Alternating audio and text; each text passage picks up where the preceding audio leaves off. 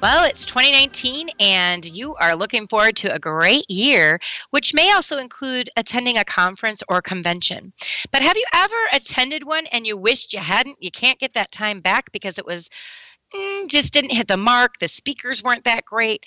I'm going to help you to pick the right convention before you've even attended. I'm Becky Pike Pluth with the Bob Pike Group, and this is all about preparing in advance to identify the great conference or convention to attend. First of all, I want to say that conferences can be awesome and amazing. You can network and grow those relationships. They start to maybe see some neuroscience or research from your industry. And of course, the Bob Pike Group has our 26th fall conference in September each year. So I know for a fact that that conference is amazing. But as you're maybe looking for one that's more industry specific, what could you do to figure out if it's going to be a great one or if it was just well-written marketing? So here's what I'm going to share with you. First, go ahead and go on the site and look for speakers who have a background in a couple of different things. One, they have a background in scientific research or something of the study. It's not opinion-based. You don't want someone that's just going to be like, I think this is so great. So look for somebody that's well-known in their research or well-known in that industry. And then also, the second thing to look for if they're not scientific-based is who is the real-world learning professionals in implementing those research-based practices. So who's the person that's out there that's representing it, that's in the weeds doing that?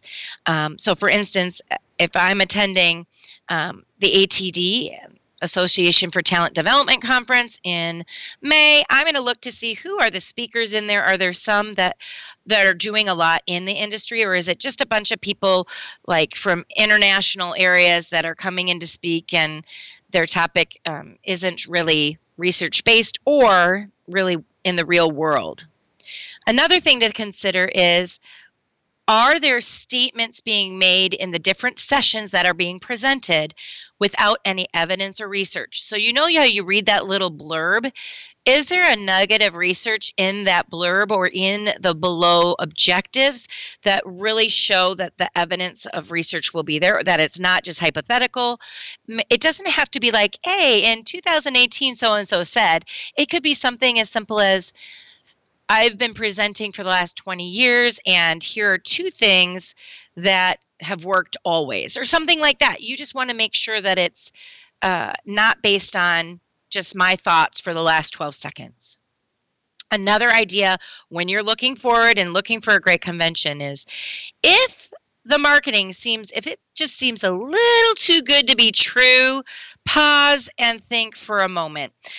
I was a speaker at a convention, a safety convention, and of course I read all the literature, but I was hired to be there. I was paid to be there, so it wasn't like I was paying my $1,500 to go.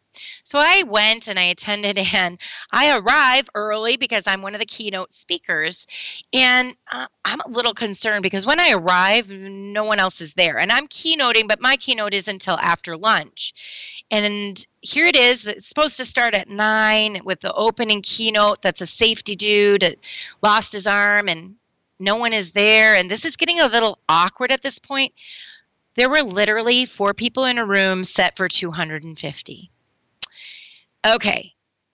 In this case, they did not market it right or well. People could read into it, and they realized that, you know what, this is not research-based enough, and it doesn't really look like I'm going to go just for the keynoters, because the breakout sessions did not look that great. And that was unfortunate for that particular conference. I was told there were going to be 250 people, and there's 2.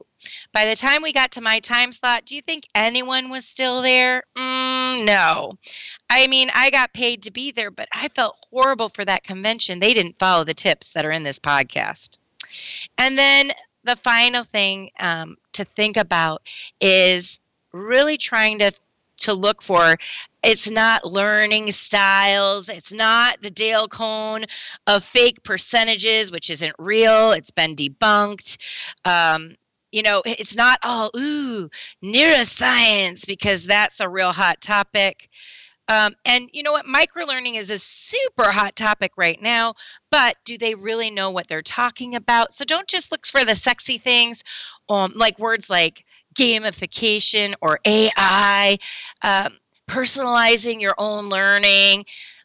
Learning analytics, Kirkpatrick. So as you're seeing those shiny objects in front of you, don't think all of it's so shiny. A few of those things have been debunked. So why don't we just focus on the things that our company is really looking to do in 2019?